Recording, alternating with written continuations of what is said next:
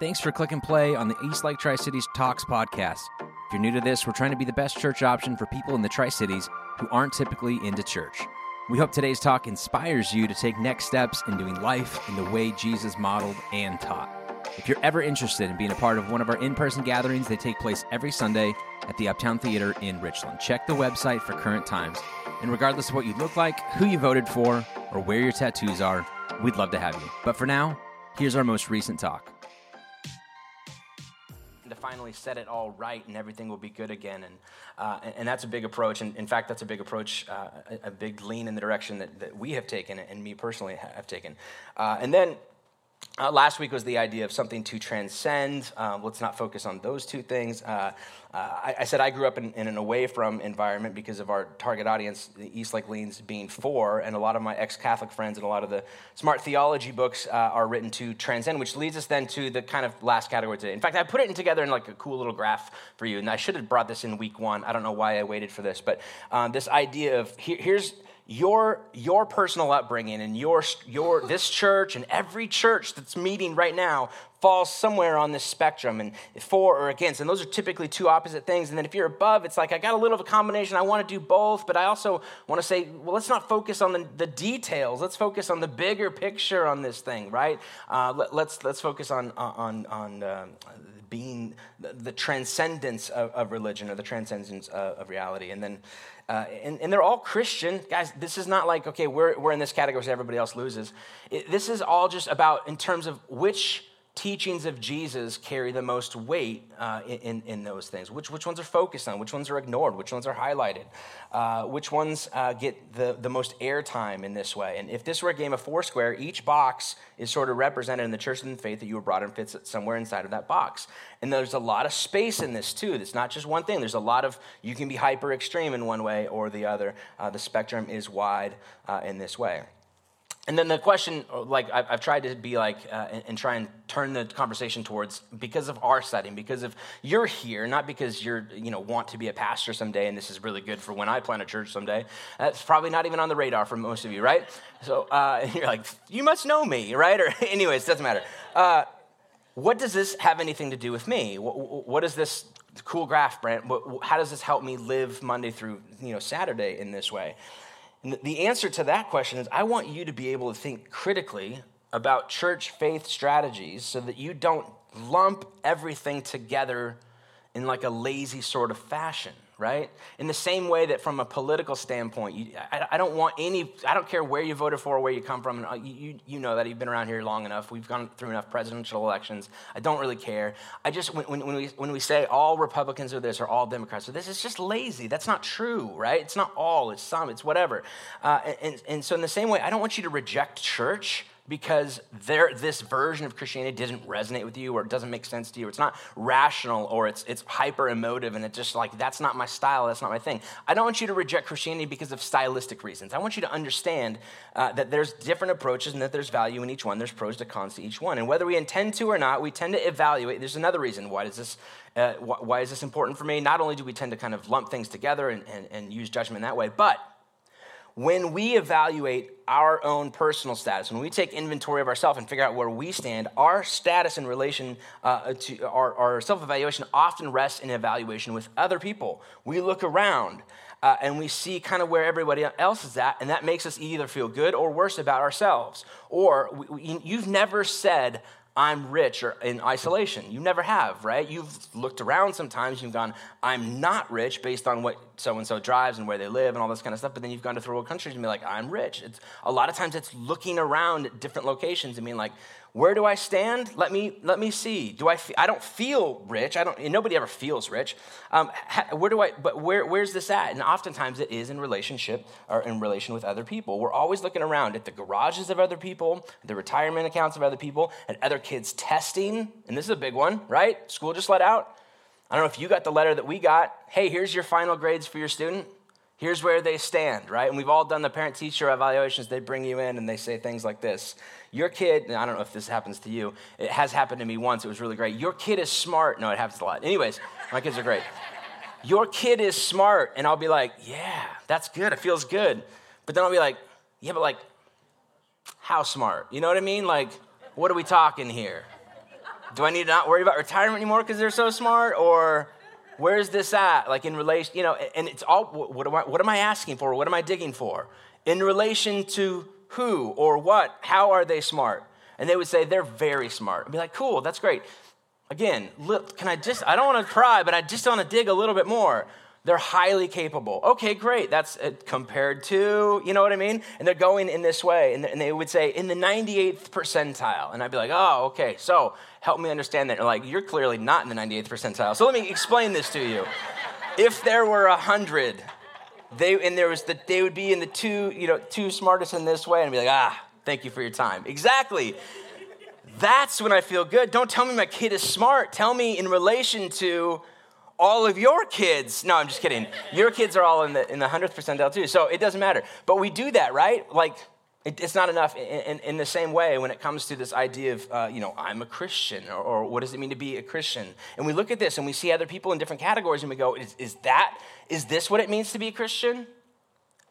When we see somebody living this out on social media and the way that they post, the way that they do things, or I never go to that, or I don't drink that, or I don't do that, and we go, oh, is that what it means to be a Christian? And then we go, how does that make me feel about what I'm doing with my faith, right? Or, it's all over the place, and wherever people land on that, it's a constant battle. And so I want you to be able to see through this, not just in terms of how we do things at Eastlake or whatever, whether you're figuring out if this is the right church fit for you or whatever, but even in terms of your own personal faith, I think it's important to do. So today we're going to be talking about this last category. It's a crossover between for and against, and it really has almost nothing to do with an above transcendent sort of thing, even though they both kind of say, why don't we do both? And we said last week in the transcendent approach, it was let's look at the bigger picture. Don't get bogged down with the details. This sort of transforming approach really does focus on focusing in on those details. We can't be both separate from and unequivocally for. It's like this impossible task. How do we ration the fact that Jesus, in his time on earth, called us to be separated from? And even when you look at like the story of Israel itself as a nation, right? In the Old Testament, when God is dealing with the nation of Israel, he's constantly setting up all of these guidelines to be separate from, different from, separate from the world. The world does this, but you're going to be my people. You're going to be different, right? So it's very, very clear that there is a differentiation piece that is a narrative that flows through the Old Testament and into the New Testament. Jesus is calling the church, even in his use of the word church, it's ecclesia, which is this idea of called out ones, the ones who have been called out, not necessarily as a nation anymore, but as a nation within a nation, as a people group who are going to look at the person of Jesus afterwards and be like, he was something different, something we've never seen before. We are going to pattern our lifestyle after that. There have been a lot of good teachers who have come before. Moses was great. Abraham was great. Paul was great. John, the apostles are all great. Really, we should venerate them. We should, highlight them and read some of their teachings. But when it comes to Jesus, there's something different there. There's something focused there. And when he says something about living separate and living holy, we don't want to differentiate that. But on the same hand, Jesus had lots of verbiage about being for the world. We said in week 1 of this series, when John, the Apostle John, sits down to kind of write his sort of gospel good news, he says, for God so loved the world that he gave his only begotten son, the whole entire world, not the Christians. He didn't call, for God so loved the people who were against all of the right things that they were supposed to be against. Did Christ come? For the world, Christ came. And this openness to this and this idea that Jesus constantly had interactions with people who weren't living in the sort of lifestyle that shows up against, and yet he gets down in the sand and begins to write things in the sand and invites them into a new way of doing life. And he turns to all the people who are hyper-focused on the against, and he says, you're welcome to throw the first stone if you feel like you're the ones that are completely innocent in the process, and nobody does because everybody knows I can't do that. And that is exactly where this transformed sort of life, that approach to it leads, right? Which is essentially, I know I'm called to be different. I know that there are good things in the world. I know that there's goodness among people. I know that there's an innate goodness in creation. I think that people don't earn the righteousness of God, and they don't earn the right to be treated as brothers and sisters in Christ. They are innately humanly gifted because they were made in the image of God, whether they believe it or not. And so therefore there's love there, but there's also I live with this tension of like, there's something that I'm supposed to do, but I know I can't do it all the time, and I'm struggling with all of this time. I do feel called to be different, but I feel a conviction for the world. And even then, when on a more personal approach in my disciplines, I take it and I say, all right, I'm not going to tell everybody else what to do, but I'm going to do things differently. I want to live in response to the differentiation that I feel like Jesus is calling me to. And yet, when it comes down to it, it's a question of motives, and we struggle with this. Why am I doing this?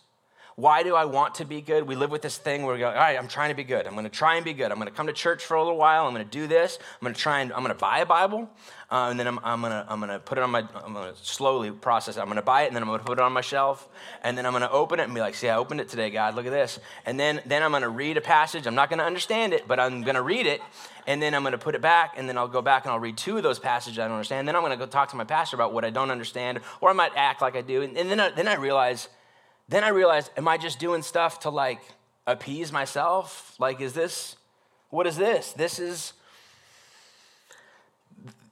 just me trying to behave my way into God's good graces. And what I know about grace, it doesn't operate like that. And that's such a difficult spot to be. Now I'm convicted because even when I try to do good, I know how shallow I am, and I know how broken I am, and I know that it's not even me, it's me trying to be a version of me, and then I'm like, that's cheap and that's weak, and I don't want even that to be presented to itself. I'm doing this for all the wrong reasons, maybe because I think I should, or because I'm trying to make God love me or owe me or whatever. This is a big deal, and lucky for us, Paul writes about a little bit of this in his book, his letter to the Roman church. And real quick history, we've talked about Romans before, but Paul was a guy who went off and started a bunch of different churches, and then post-Jesus deal, and then would have these correspondence with them. So a lot of them are like a church in Thessalonica, a church in Colossae, a church in Corinth, and all that kind of stuff. But what was unique about the letter to the Romans is that he hadn't been there. That was not a church that he had started and kind of come back to. It was a church that he had heard about, and it was in the center of empire, right? Rome was the big superpower, world superpower at the time. He knew he wanted to go there, and he felt like, if I'm really going to take the gospel of Jesus and have the maximum impact on the world, then there has to be an outpost within the heart of the empire. Think about what a successful church in Rome could do for the expansion of the good news of Jesus Christ into the world. So he knew this was valuable, and it had already existed, and we don't know who started it or how they kind of heard the good news and began to meet, but they began to meet in homes, and there's some really fantastic stories about it. And so he writes this letter to them, trying to like persuade them a little bit about who he was and his apostolic authority, and I'm going to come visit you, and when I do, I want you to kind of know who I am and understand my teaching and all of that. And so he writes this letter to them almost to sort of impress them a little bit. And if you've ever written like a cover letter to a resume and been like, I'm pretty awesome, but I don't want you to think that I'm way too awesome, you know what I mean? I'm trying to like be humble and strategic about this and trying to communicate a little bit about me without coming across too heavy. That's a little bit about the Romans approach. And so if you've ever read Romans or tried to read Romans, it's one of the most difficult Pauline texts to read because of this angle that he's trying to do, right? And in it, one of his strategies is I'm going to kind of like think out loud. I want to show you how I think, and not just tell you about what I've done, accomplishments, but like live with this tension and show you that I'm working through this idea of living with this transformational piece in mind. And so it's almost as if he rips a few pages from his diary and includes them in this letter. It's very personal. It's very raw. It's very like high level sort of thinking, right? You would read this if you were in that original audience, like, this seems like somebody who is interesting and complex and has a good head on his shoulders, but also is working through some baggage on his own way. So with that in mind, I want to read this text with you, but I think that that's important to kind of understand as we go through this. And understanding Paul is dealing with motives as well. So Paul's letter to the Romans is in chapter 7. We're going to read a few passages together. It's going to be a lot on the screen. So as always, we put anything that's on the screen onto our app, or if you go to eastlaketricities.com/notes, you can gather it all there. So if I go too fast and you don't want to write it all down, that works too. All right. Let me take a drink real quick.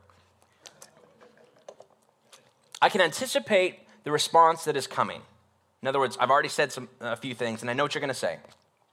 I know that all God's commands are spiritual, but I'm not. In other words, God has asked us to do things. I feel a conviction to live differently. And there's a sense in which we can push this into the category all of beliefs. But they would say, but it's not all just about having the right beliefs. It's also about living differently too. So we can't just think differently. Those thinking things should translate into proper behavior, but I'm not. Isn't this also your experience? And so he says, yes, let me tell you what I'm thinking through as I'm relaying this, not just thinking about it, but doing it. I'm full of myself. This is a big confession, right? This is brutal honesty with himself, and something that, like, there's probably a few dads that probably need to work on this too, right? Similar thing. After all, I've spent a long time in sin's prison. And then he goes on, what I don't understand about myself is that I decide one way, but then I act another, doing things I absolutely despise. I know what I should do, but I find myself not doing it, and in fact, I do the thing I know I shouldn't do. So if I can't be trusted to figure out what is best for myself and then do it, it becomes obvious that God's command is necessary. Like I'm gonna need something here. I'm gonna need an accountability. I need to take God seriously in this way. And then he moves on. Go next slide for me. There we go. Verse 17. But I need to do something more. For if I know the law, but still can't keep it, and if the power of sin is within me, is sabotaging my best intentions, I obviously need help. I know what I need to do, but there is something inside of me sabotaging me, working from the inside of me, like a sin nature, I know that I'm broken, that there's something about me that's bent in the wrong direction that's not working. I realize that I don't have what it takes, that it is not an amount of tries. I just need another chance. I'll do it right. It's not an amount of tries. It's something broken inside of me, and therefore it will never work. I can will it, but I can't do it. I decide to do good, but I don't really do it. I decide not to do bad. How many of us have decided not to do bad? You know what? I'm not going to do bad this week. I'm going to try that out. But then I do it anyway. My decisions, such as they are, don't result in actions. Something has gone wrong deep within me and gets the better of me every single time. Here's what he's saying, right? In terms of our quadrants, when people would, he's for and there's against, and there's boundaries that we need to be placed, and there's interactions and engagement. He's like, yes, both of those things are important. Instead of saying, yeah, but those things don't really matter, he's going, those matter deeply, and I just don't know how to handle both of those things. I don't know how to handle a sense of differentiating myself through righteousness, but also then being for. It's a tension that I have not figured out. And he's right. He's broadcasting this to a people group that he's trying to impress and hoping that they have a positive outlook on him. Verse 21. It happens so regularly that it's predictable. The moment I decide to do good, sin is there to trip me up. I truly delight in God's commands, but it's pretty obvious that not all of me joins in that delight. How honest is that, man? How honest is that? How many times have we come and been a part of a church service, either here at Eastlake or elsewhere, and we hear something, or we read something, or we listen to a podcast, we watch a movie, and we want to be bad. I want to be better. Or how many dads are like, I want to be a better dad. And then I find myself like struggling to actually do it. I know I want to, but for some reason I just can't get over the hump to be able to make this thing happen. And then he goes on, this, parts of me covertly rebel, and just when I least expect it, they take charge. I've tried everything and nothing helps. I am at the end of my rope. Is there no one who can do anything for me? Isn't that the real question? He's trying to kind of put out there, there is a tension within me, and I'm not able to kind of solve this myself. Shouldn't there be something? If I have this, shouldn't there be some sort of fix? What hope is there for me if it's not within me? And he's basically saying this: I don't see a way to avoid this paradox. I'm expecting tremendous effort to work through this, but I'm going to need some external help. I need something that lives beyond me. It's this idea of third-party transformation, that by myself, all hope is fleeting. I can't do it by myself. I'm living with this, like bearing under the weight of differentiation and being against things, and listening to Jesus' teachings about being, dying to myself and whatever. And then I'm listening to his teachings of being for, and I'm going, I'm I feel stuck, and I keep crying out to God going, it's not within me to be what you're asking me to be. I can't do it by myself. I'm going to need your grace. I'm going to need your help. And it's a beautiful thing, because I think a lot of people in the real valleys of their life get this, and it resonates in a deep way. And one of the cons of this approach, as I've said, there's always pros and cons to each approach. I really don't think that, this is the fourth one of the series. This is clearly the one that's the best. I don't think like that. And I really think that they're all kind of good in their own ways. One of the cons of this approach is some people aren't able to make this turn, and they live in this glut of, I'm broken and I'm hurting and I need God, and they live in this like super negative sort of space of constantly crying out and never really making that turn in this way. One of the gospel letters written by a follower of Jesus named John recorded a teaching of Jesus about exactly this. Here's what he has to say. Jesus is talking to his audience. This is the airplay, this is the airtime, the weight of Jesus' teaching in this way. Chapter 5, verse 24 through 27. Jesus to his audience says this: it's urgent that you listen carefully to this. Anyone here who believes what I'm saying right now and aligns himself with the Father, who has in fact put me in charge, who has said on the spectrum of things, of ways to do life, Jesus' way feels like the best way to do life. I'm going to do my best to kind of take what he said, implement that, figure it out in my life moving forward. Has at this very moment the real lasting life and is no longer condemned to be an outsider. This person has taken a giant step from the world of the dead to the world of the living. It's urgent that you get this right. The time has arrived, and I mean right now, when dead men and women will hear the voice of the Son of God, and hearing will come alive. That is really the true hope of a transformation thing. And the fancy word that church, biblical authors and theologians have used for this is this idea of what's called regeneration. Taking this dead, broken self within me, God, you by your power, not through anything of my own will, regenerate this me and give me the desires to do the things that I know I should do and I find myself not doing. But through you, even any good that I do is because of you, not because of how good I am and therefore deserving of anything. This idea of regeneration, God, regenerate me, this conversion sort of thing. Even baptism. Baptism has been a symbol of this sort of thing. I'm dying to this old way of doing life and rising again to new life in Christ. Right? This is a big thing. The book that I've been referencing and using a quote from for every part of the series, so I'll do one more for today, is a book called Christ and Cultures. It kind of interacts and introduced me to this quadrant theory of kind of approach. It says this: Christ is the transformer of culture, in that he redirects, reinvigorates, and regenerates that life of man expressed in all human works, which in present actuality, is the perverted and corrupted exercise of a fundamentally good nature, which in its depravity, and that's a big word that we'll come back to, that shows up constantly over and over again in this, God transformed the culture. We function from a depraved nature, which in its depravity lies into the curse of transiency and death, not because an external punishment has been visited upon it, but because it is intrinsically self-contradictory.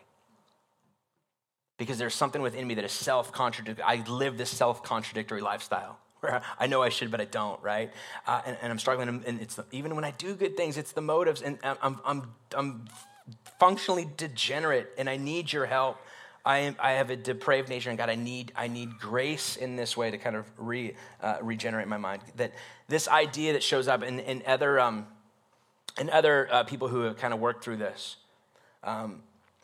Using this idea of this imagery of metaphor of bent timber or bent wood, that God can use even bent timber like me to build something great. And I don't know if you've bought lumber recently. Maybe you're rich and you have, but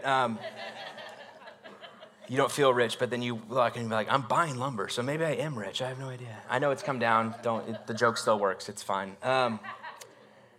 Good if you go into a lumber place, lumber shop. Yeah, you can tell how often I go to these lumber shops. If you go into Lowe's, Home Depot, I'll say that one, right? Those work.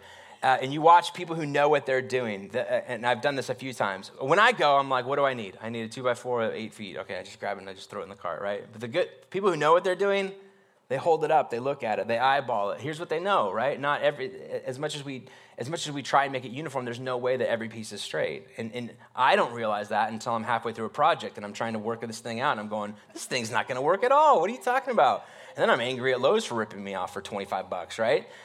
And it was my dumb fault for putting the piece in my cart anyways. I'm not doing this. Good workman, eye each piece going, I think I can use that. I think I can use that. I think I can use that. And they're always trying to find, as true as possible. And if there's minor imperfections, we can kind of work it. But if it's a major one, it's like it's no good. It's just destined for a scrap heap or some dumb idiot like me who's willing to buy it and then get it home and not figure out till later. And the idea behind this is that, and Augustine works through this as well, that God has never looked at anybody and thought to himself or said this, I don't think I can use that. That's too bent. It's too far out of whack. It's not worth the effort. It's not worth this. And the secret that all these people will tell you is that no piece of lumber is ever perfect. They're all bent in some way. And they, through the skill of the carpenter, are able to make it look uniform. And when you get a straight fence, it's not because Lowe's hooked you up. It's because you hired somebody who knows what they're doing. Right? And so it's this idea of, I live both in this idea that God is going to transform the world, but also not a little bit, in a major way, because this is what I care about most, me. That I too live with this tension of knowing what I should do and what I shouldn't do, not being able to do either one, and going, I don't know if you can use broken timber, Lord, but here I am. And God never wants looking at timber like us and being like, that's too broken, I can't use it. He's the master craftsman. He figures it out. He works with us, and every single one of us needs that sort of transformation. That is the beauty of it, and that is what we celebrate. He's always working with crooked timber because that's the only thing he's ever had to work with. So, I don't know which approach. Phil, if you want to throw that graphic back on this thing, the quadrant deal. I don't know where kind of you land and where this church kind of ebbs and flows and where I flow spiritually. I think that there's a ton of different things here. I'm thankful for a wide spectrum of Christianity that meets people where they're at and what they need to be able to do. And I'm thankful for a Christ who, in his teachings, is kind of all over the map on these things as he invites us into a new way of obedience to him. That Christ doesn't look exactly. I'm thankful that that Jesus doesn't look exactly the way that I look and vote the way that I vote and think the way that I think and like the people that I like and don't like the people I don't like. That he stands externally outside of that, inviting us into this thing and transforming us in the process into a better version of ourselves, which incidentally looks a lot more like how he does life. So we're going to celebrate that. We do communion at the close of every series, and so we're going to do that this morning. So I'm going to invite our communion team to kind of make their way. They're going to have two stations down the front, and the band's going to come back up. They're going to lead us in one last song. And communion for us is a way of interacting through a sacrament of the church, taking a piece of bread and juice that represents the body and blood of Jesus. There's going to be explanation for what we believe about communion on the screens as it plays through. Feel free to read that. And feel free. Everyone's invited during this next song, and we're going to stand in a moment. You can slip out of your seat, make your way to the front, grab one of those, head back to your seat, and participate there. If it makes you feel awkward, don't want to participate, no obligation whatsoever. You're free to just kind of reflect, use this time to reflect on the song and what any of this teaching or any of this stuff has to do with our life. So with that said, would you stand and I'll pray for us?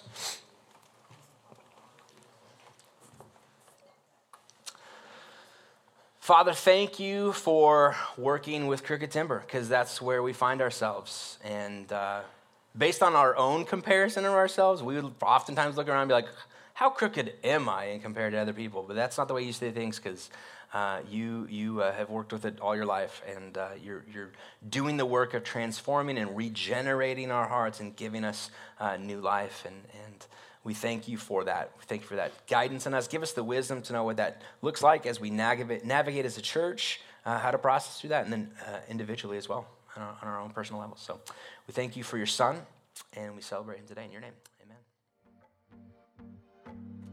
Thanks again for listening. If you've got more questions about the church or community group options for connecting with East Lakers outside of Sunday mornings, I'd encourage you to check out our website, eastlaketricities.com, or better yet, download our app by searching East Lake Tri-Cities in your favorite app store.